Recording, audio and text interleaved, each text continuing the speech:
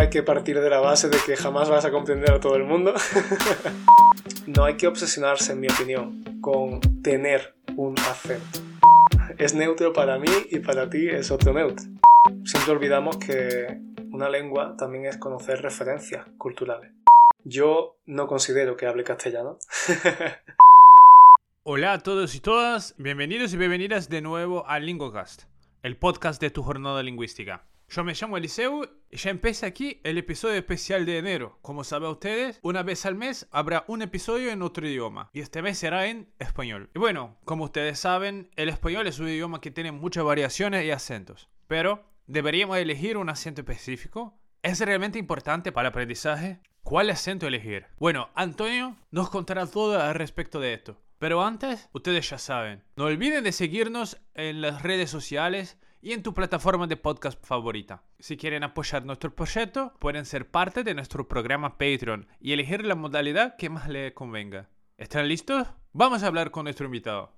Antonio, ¿cómo estás? Pues muy bien, Eliseu, muy bien. Muchas gracias por invitarme. Muchas gracias por participar hoy.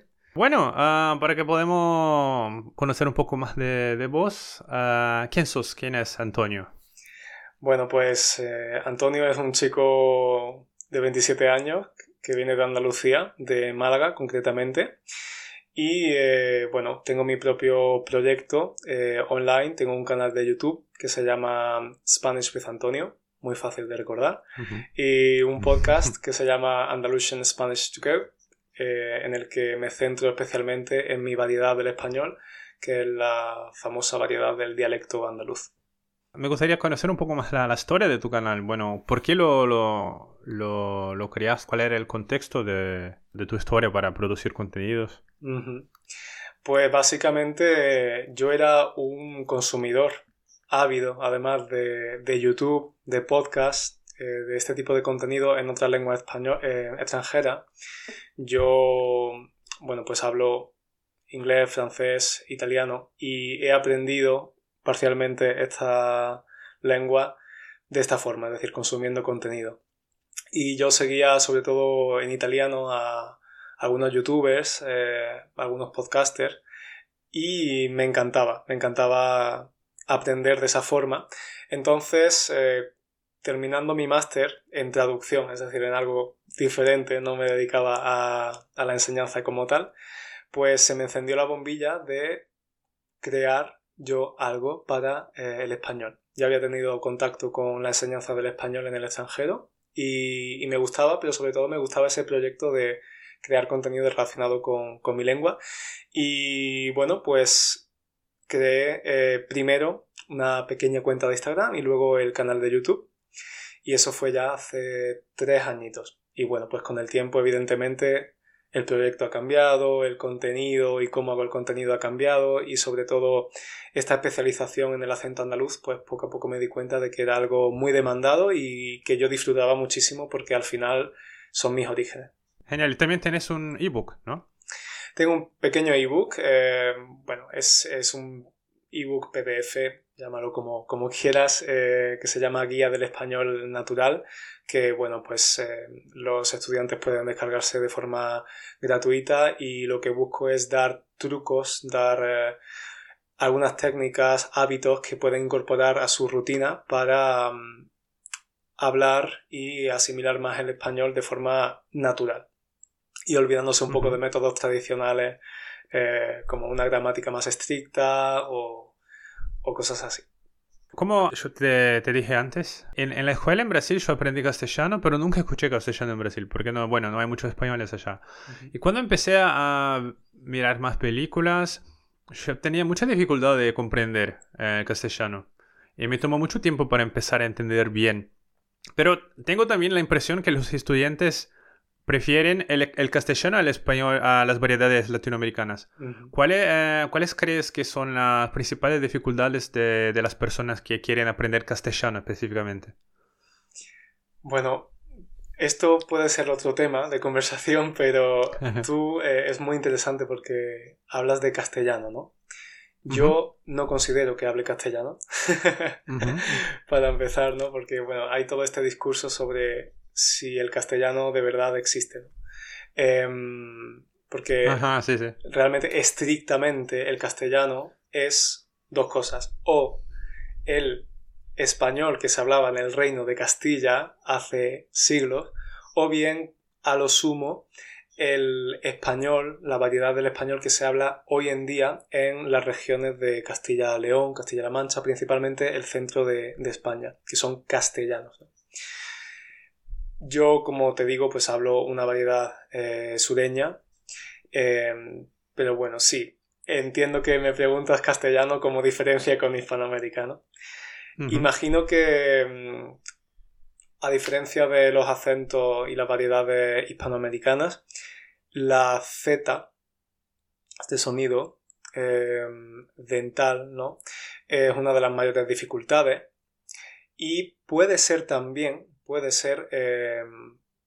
el uso de las S's Ujú. muy abundante, que no es mi caso, porque como ves, Sí. con el acento andaluz es todo lo contrario, ¿no? Nosotros eliminamos esa S y es por eso que los caribeños o incluso muchos otros países de Hispanoamérica se parecen mucho al andaluz, ¿no? Porque pierden un Ujú. poco esa S. Entonces creo que esas dos son las mayores dificultades. La Z, sin ninguna duda, el sonido C, y luego puede ser que ese abuso de las S, esa pronunciación de todo tan marcado.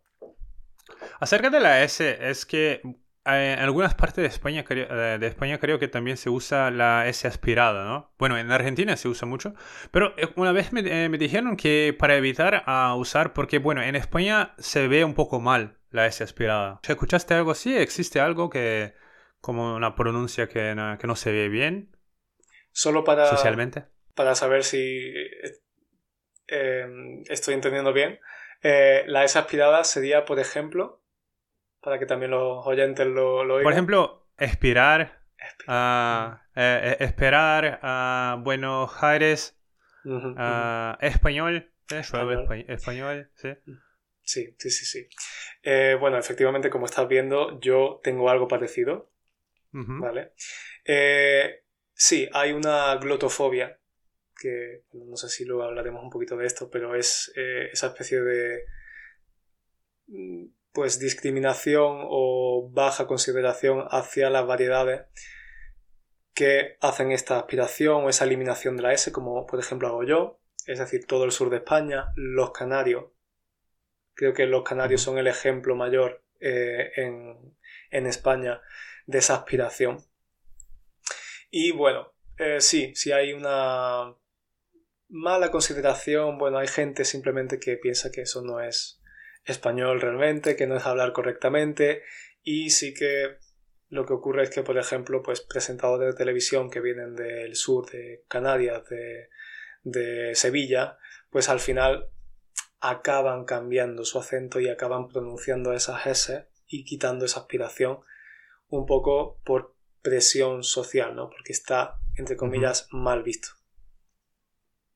Ujú. ¿Hay una razón por qué la gente lo vea mal? Eh, es básicamente una razón clasista. Ajá. Realmente es muy interesante porque durante los últimos años, los últimos siglos, incluso las regiones del sur de España eran las más humildes, las más pobres, entre comillas, ¿no?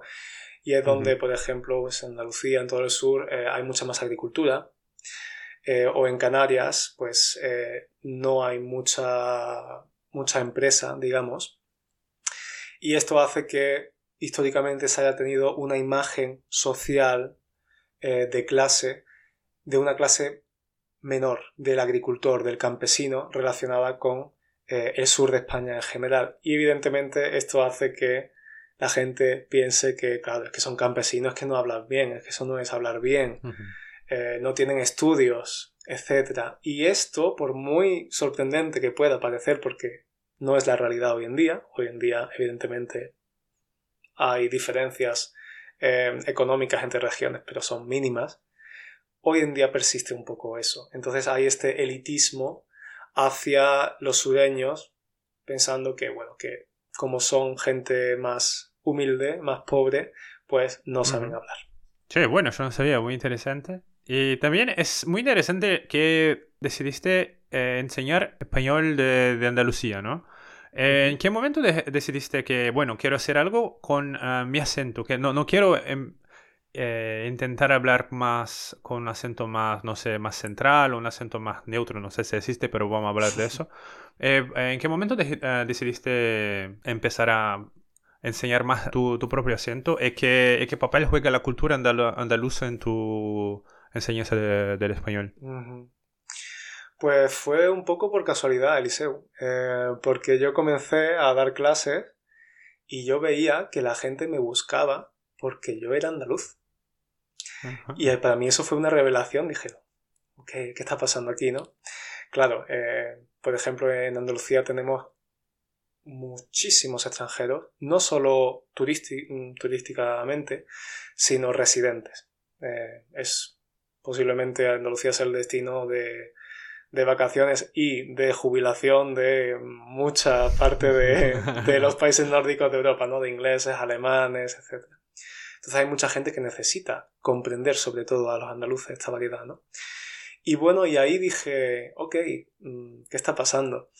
Eh, y se me ocurrió crear este curso que se llama Entiende el acento andaluz. Investigué un poquito y efectivamente me di cuenta de que no existía nada.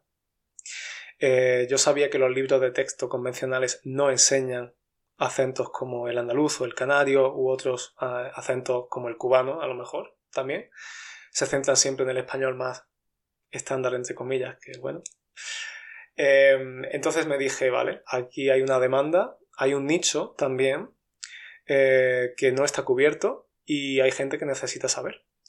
Entonces creé este curso y a partir de entonces también yo decidí, por coherencia, evidentemente, dejar de neutralizar mi acento. No tenía ningún sentido. Además, yo no me sentía cómodo.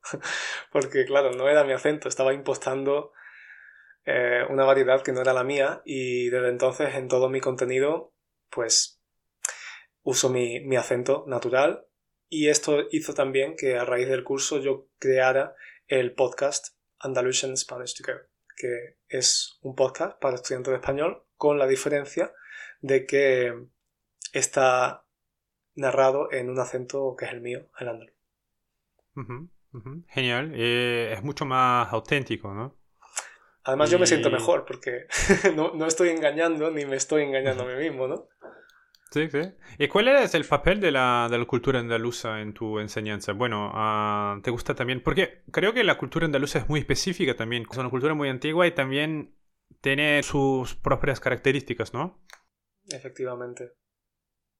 Sí, hay... Pues bien, yo es que me dedico a dos cosas, ¿no? Yo creo cursos online y aparte doy clases de español, ¿no?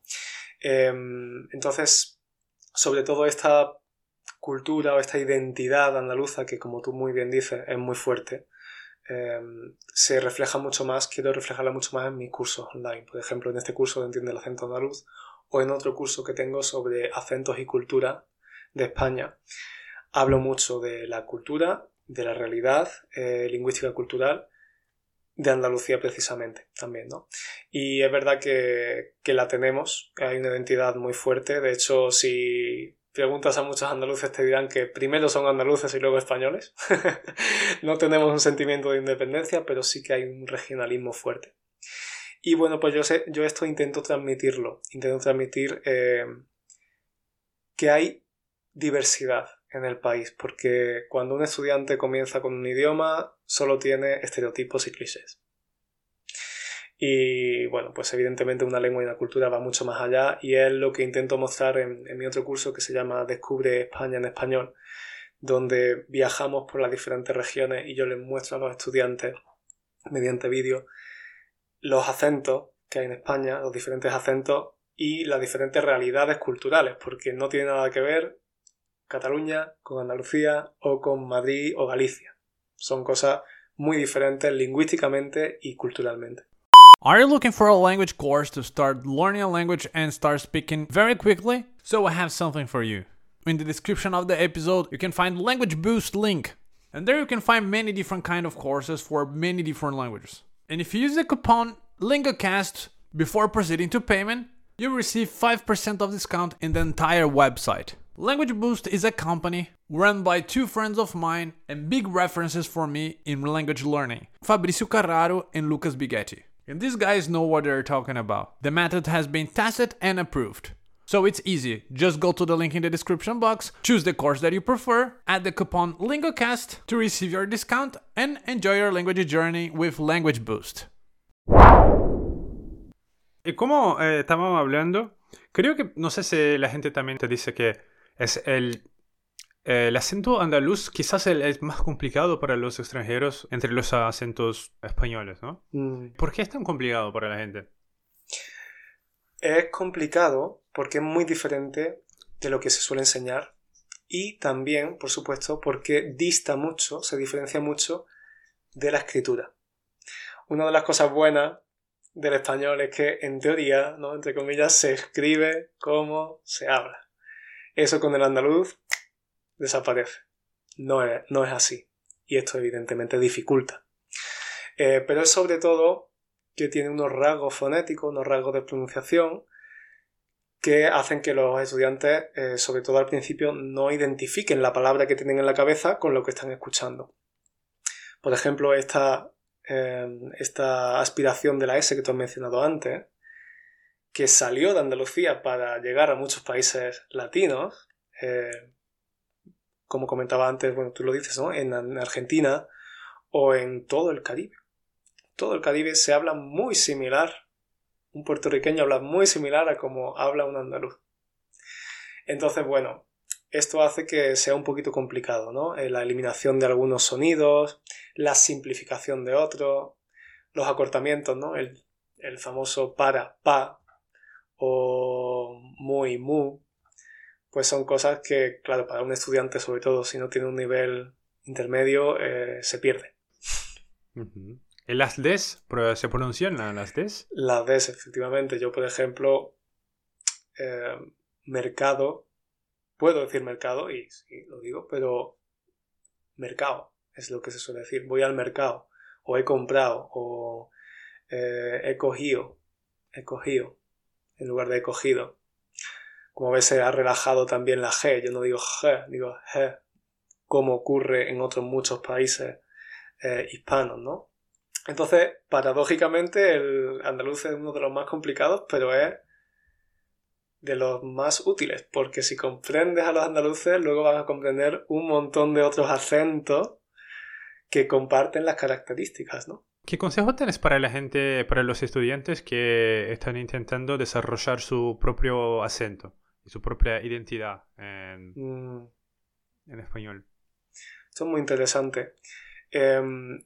Es una pregunta que me suelen hacer estudiantes y seguidores, y la respondo como profesor y la respondo también como estudiante de lengua. No hay que obsesionarse, en mi opinión, con tener un acento. Lo importante para mí, y lo que yo intento transmitir con mis cursos, es: debes acostumbrarte, debes entender los acentos.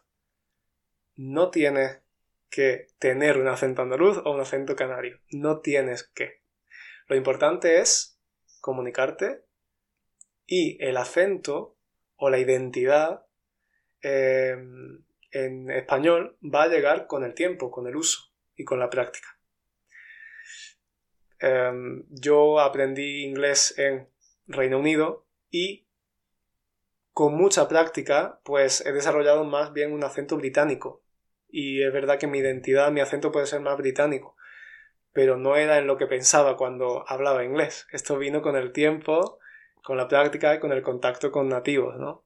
Y con la lengua, pero es un poco contraproducente incluso. Si te centras mucho en el acento, al final olvidas comunicarte, creo. Uh-huh. Sí, genial, también estoy de acuerdo. Depende si tenés una razón también para tener un acento, sí. o no, un acento específico, o hablar con una variedad específica.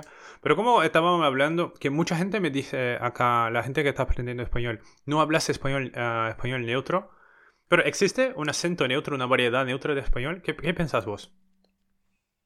Pues yo creo que ni existe una variedad neutra de español, ni de inglés, ni de nada. Es neutro para mí y para ti es otro neutro.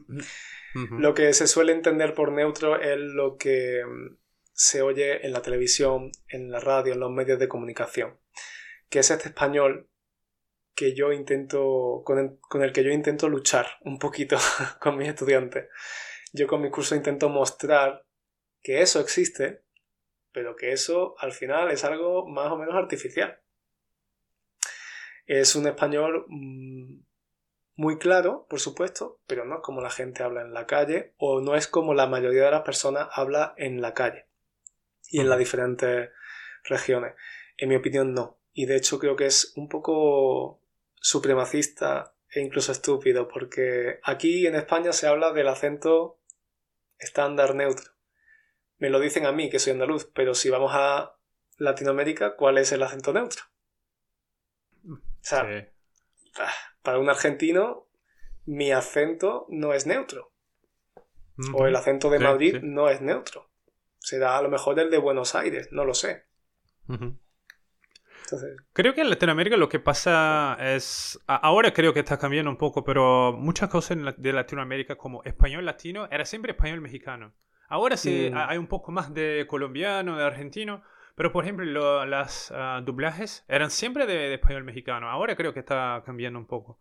Entonces cuando muchos europeos piensan español latino, piensan como un mexicano que habla, güey, ¿qué onda, güey? Pero es muy diferente de cómo se habla en Argentina, en Uruguay, en Chile. Yo creo que también que está cambiando esto de que no existe un neutro, que hay mucha variedad. Dentro de un país hay muchas variedades, ¿no? Como en España es una locura, ¿no? Porque cada región habla muy distinto de las otras. Sí, sí. ¿Cómo dijiste que necesitamos acostumbrarnos a los acentos? ¿Qué consejos tenés para acostumbrarse a los diferentes acentos en español, de toda esta variedad? Para que, bueno, no necesitamos tener un acento, pero para que podamos comprender toda la gente que habla español. Bueno, para empezar hay que partir de la base de que jamás vas a comprender a todo el mundo. Yo llevo años estudiando francés y hay variedades de francés que no comprenderé nunca, creo. Nunca comprenderé a los quebecois. Jamás, pero bueno. Entonces, bueno, igualmente si yo, por ejemplo, quiero acostumbrarme al francés de quebecois, pues, ¿qué tengo que hacer? Dedicarme a consumir esas cosas, ese material, ese contenido en ese francés, ¿no? Entonces, si alguien, por ejemplo, quiere aprender español de Argentina o español de, no sé, de País Vasco, por ejemplo, pues mi consejo es que busque recursos. Lo que yo hago, por ejemplo, en mis cursos es dar materiales, dar links a, por ejemplo, televisiones autonómicas, programas de radio autonómicos, donde los presentadores, donde los participantes tienen este acento. Y más informalmente, todos estamos en Instagram, todos estamos en YouTube. Podemos buscar a nuestros creadores favoritos que tengan ese acento, ¿no? Que tengan un acento vasco, que tengan un acento andaluz y consumir su contenido. Es una forma de acostumbrarse sin tener que viajar al lugar que desafortunadamente no todo el mundo puede permitirse, ¿no? Pasar una temporada en España y acostumbrarse a un acento o en otro sitio. Entonces, para mí es consumir, entrar en contacto con esa variedad, no únicamente, porque cuanto más sabes, cuanto más variedades conoces, más se desarrolla tu oído, pero especialmente con la variedad que tú vas a tener que utilizar. O también encontrar una pareja lingüística, ¿no? Para practicar, por ejemplo, de una región específica. Sí, yo por ejemplo ahora vivo en Italia e intento hacer intercambios lingüísticos, ¿no? Aquí se llaman aperitivos lingüísticos o algo así.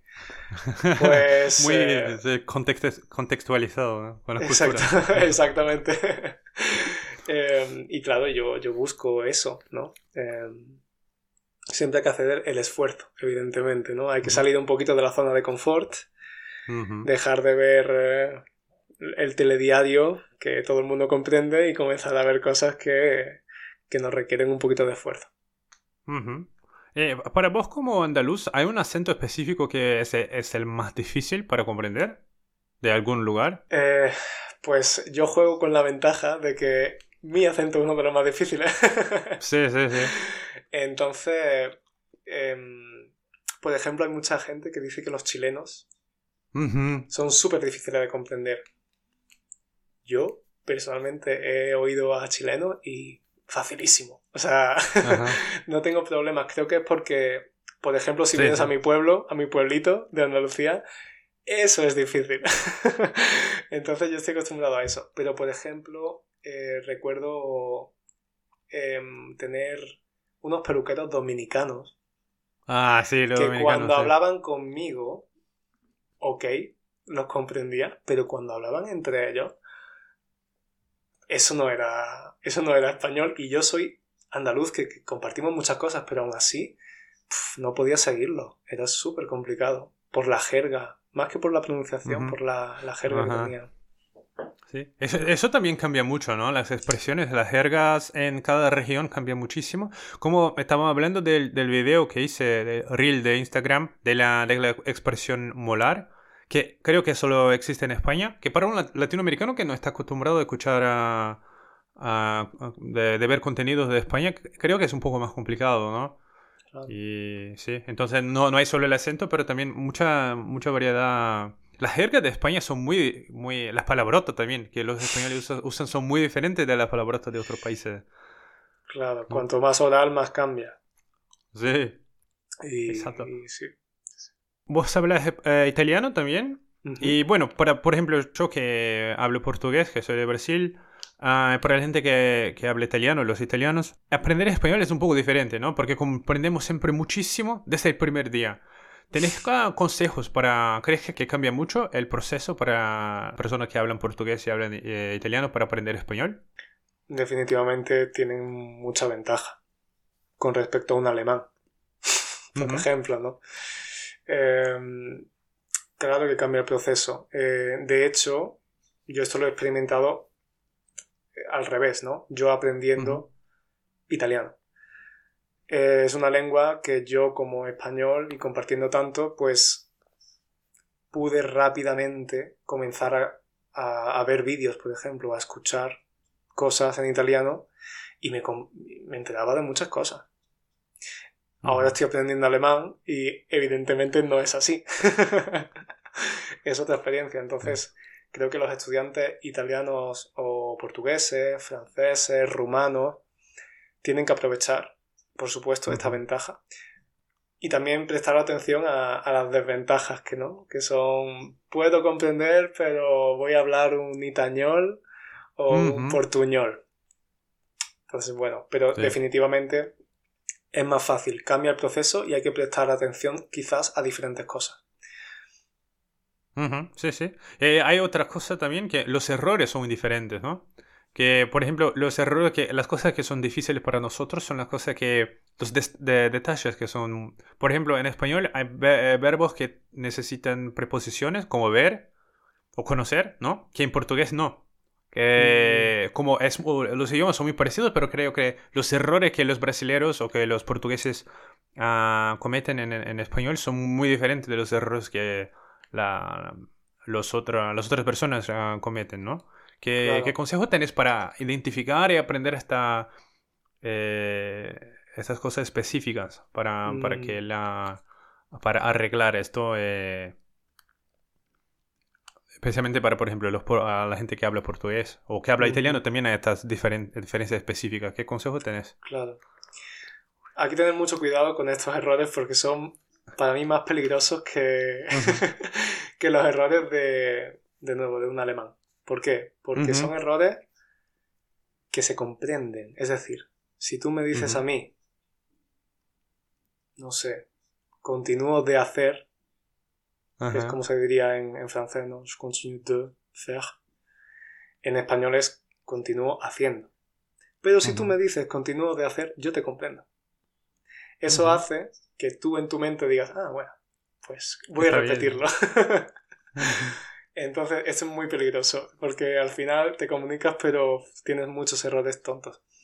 Mi consejo es pedirle a la gente con la que nosotros hablamos que te corrijan. Sé que a veces la gente no quiere, pero se siente mal, pero si tienes interés en mejorar, Es la única forma de que te llamen un poquito la atención y tú hacer una pausa e intentar interiorizar esto, porque a veces no escuchamos y continuamos. Y primero interiorizarlo y luego, para mí algo que sirve mucho es escribirlo, escribir mi error, tener mi lista personal de errores propios y personales y cuando tienes el error como tal, crear una frase, un ejemplo relacionado contigo, con tu vida, que te haga recordar ese error, porque recuerdas el contexto, no solo cuando aprendemos una palabra o una expresión, no solo recordamos el término, recordamos cuándo, dónde y cómo lo usamos. Entonces creo que en tu lista puedes hacer eso, con cada error o con cada nueva palabra, por ejemplo, diferente, ligeramente diferente, crear tu ejemplo, algo relacionado contigo, que puedas recordar. Bueno, genial, genial, me gusta mucho este consejo. Como en España hay mucha diversidad cultural y a veces la gente que está aprendiendo conoce mucho, por ejemplo, la gente que va a viajar en España va siempre mucha gente va a Madrid, a Barcelona, pero hay muchas otras regiones. ¿Cuál crees que es la importancia para la gente que está aprendiendo español de conocer toda España, todas las regiones, un poco de la cultura de esto? Recomienda que tus estudiantes conozcan todo porque también tenés parte de tus cursos, ¿no? ¿Cuál es la importancia para vos?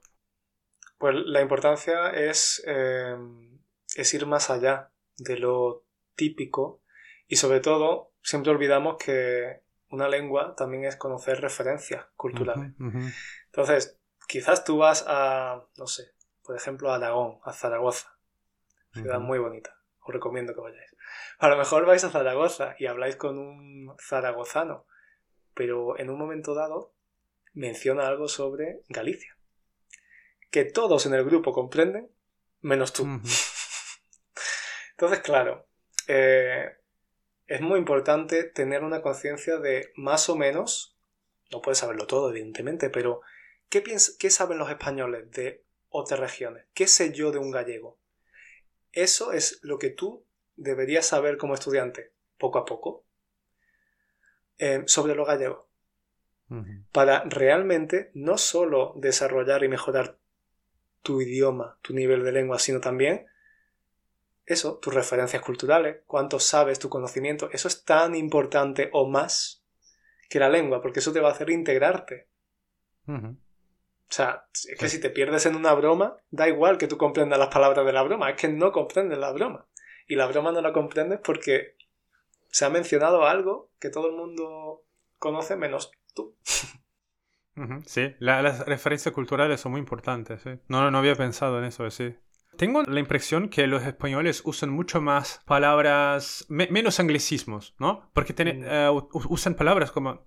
Creo que hoy se usa un poco menos, pero, por ejemplo, retroalimentación, o en comparación con Latinoamérica, ¿no? Que en Latinoamérica se usa mucho anglicismo, especialmente creo en Caribe, por ejemplo, se usa mucho más. Es una impresión que tengo yo, pero es real. Que en España es un poco más, es más difícil añadir las palabras de otros idiomas, especialmente del inglés. Bueno, claro, aquí hay factores geográficos. Claro, en el Caribe, ¿por qué utilizan más palabras? Pues porque evidentemente están junto a Estados Unidos, ¿no? Pero sí que hay una diferencia. Digamos que en España somos un poquito más puristas, entre comillas, ¿no? Y cuesta un poquito más que entren esos anglicismos, esas palabras de otros idiomas. Hay muchas más en Sudamérica, muchas más. Pero también tenemos en España, ¿eh? También tenemos, por ejemplo, retroalimentación. Yo ya he olvidado la última vez que escuché. Todo el mundo dice feedback y muchas otras cosas, ¿no? Pues sobre todo en algunos ámbitos como, no sé, las finanzas, la tecnología. Todo el mundo dice hardware. Con la pronunciación española, pero lo dicen, ¿no? Y sobre todo las nuevas generaciones, ¿no? Mi crash. Sí que se utiliza. Mi crash. Yo no lo utilizaba de pequeño porque no existía ese concepto, pero ahora pues mi hermano lo utiliza. Entonces sí que hay, pero es verdad que en Latinoamérica creo que hay muchas más. O al menos en partes de Latinoamérica. Sí, hay una palabra que los españoles siempre me corrigen, que es link. Que en España se usa una otra palabra para eso, que es... Enlace. Pero creo que en muchos países de Latinoamérica se usa link. Y aquí en España también puede ser. Todo el mundo va a comprender, bueno, al menos toda la gente joven. Si se lo dices a mi abuela, no. Pero la gente joven que está familiarizada con la tecnología, evidentemente conoce el link. Pero sí, que quizá de forma más natural yo digo enlace. Genial. Bueno, estamos casi terminando y hay una pregunta que hago a todas las personas que tengo acá en LingoCast. Es, ¿cuándo una persona habla fluido para vos? ¿Cuál es tu propia definición? Es hablar sin estar nervioso, pudiendo expresarte, y no tienes que expresarte perfectamente, pero puedes continuar expresando lo que tú quieres decir. Para mí, es decir, no tienes que usar la palabra más precisa del mundo. Siempre y cuando tú eres capaz de transmitir tu mensaje y lo haces además sin pensar mucho, cuando llega este momento en el que no necesitas pensar tanto en tu cabeza, traducir tanto en tu cabeza, ahí es cuando creo que has conseguido la fluidez. Pero evidentemente esto es complicado de definir y puede ser fluido con un B1 o con un B2 y puede ser fluido o no ser fluido con un C1 también. O sea, es que depende mucho, es confianza, es mucha confianza en ti mismo. Tú puedes cometer errores, pero si tú continúas hablando y al final te expresas, ole tú. Sí, exacto. Sí, muy buena definición. Y hay una pregunta que hago siempre a la gente acá, que es, ¿quién te gustaría ver en los próximos episodios de LingoCast? Un nombre y un tema. Bueno, puede ser de cualquier idioma, ¿no? Sí. Bueno, de los idiomas que hablo, o si no, lo hago en inglés, ¿no? Ok, pues quizás una chica que se llama Elena, de Linguriosa. Ella es Linguriosa, sí. Que es genial, ella es fantástica y se está centrando un montón en el español, pero además para hispanos, en curiosidades lingüísticas, etimológicas del español. Va un poquito más allá del aprendizaje de lengua, también quiere profundizar sobre la lengua como tal y es súper chulo. Cualquier vídeo suyo es una maravilla, así que creo que sería muy interesante escucharla. Sí, la conozco, sí. También trabaja con David, ¿no? Sí, genial. Y bueno, para terminar, ¿dónde la gente puede encontrarte?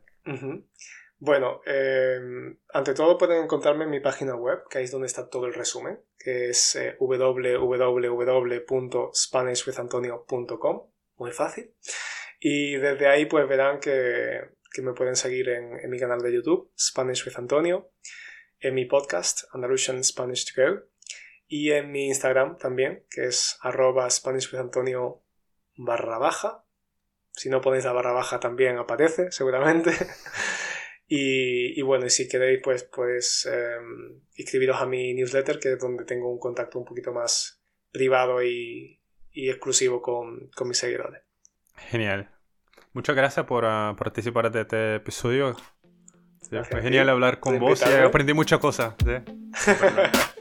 Me alegro que haya sido un poquito útil.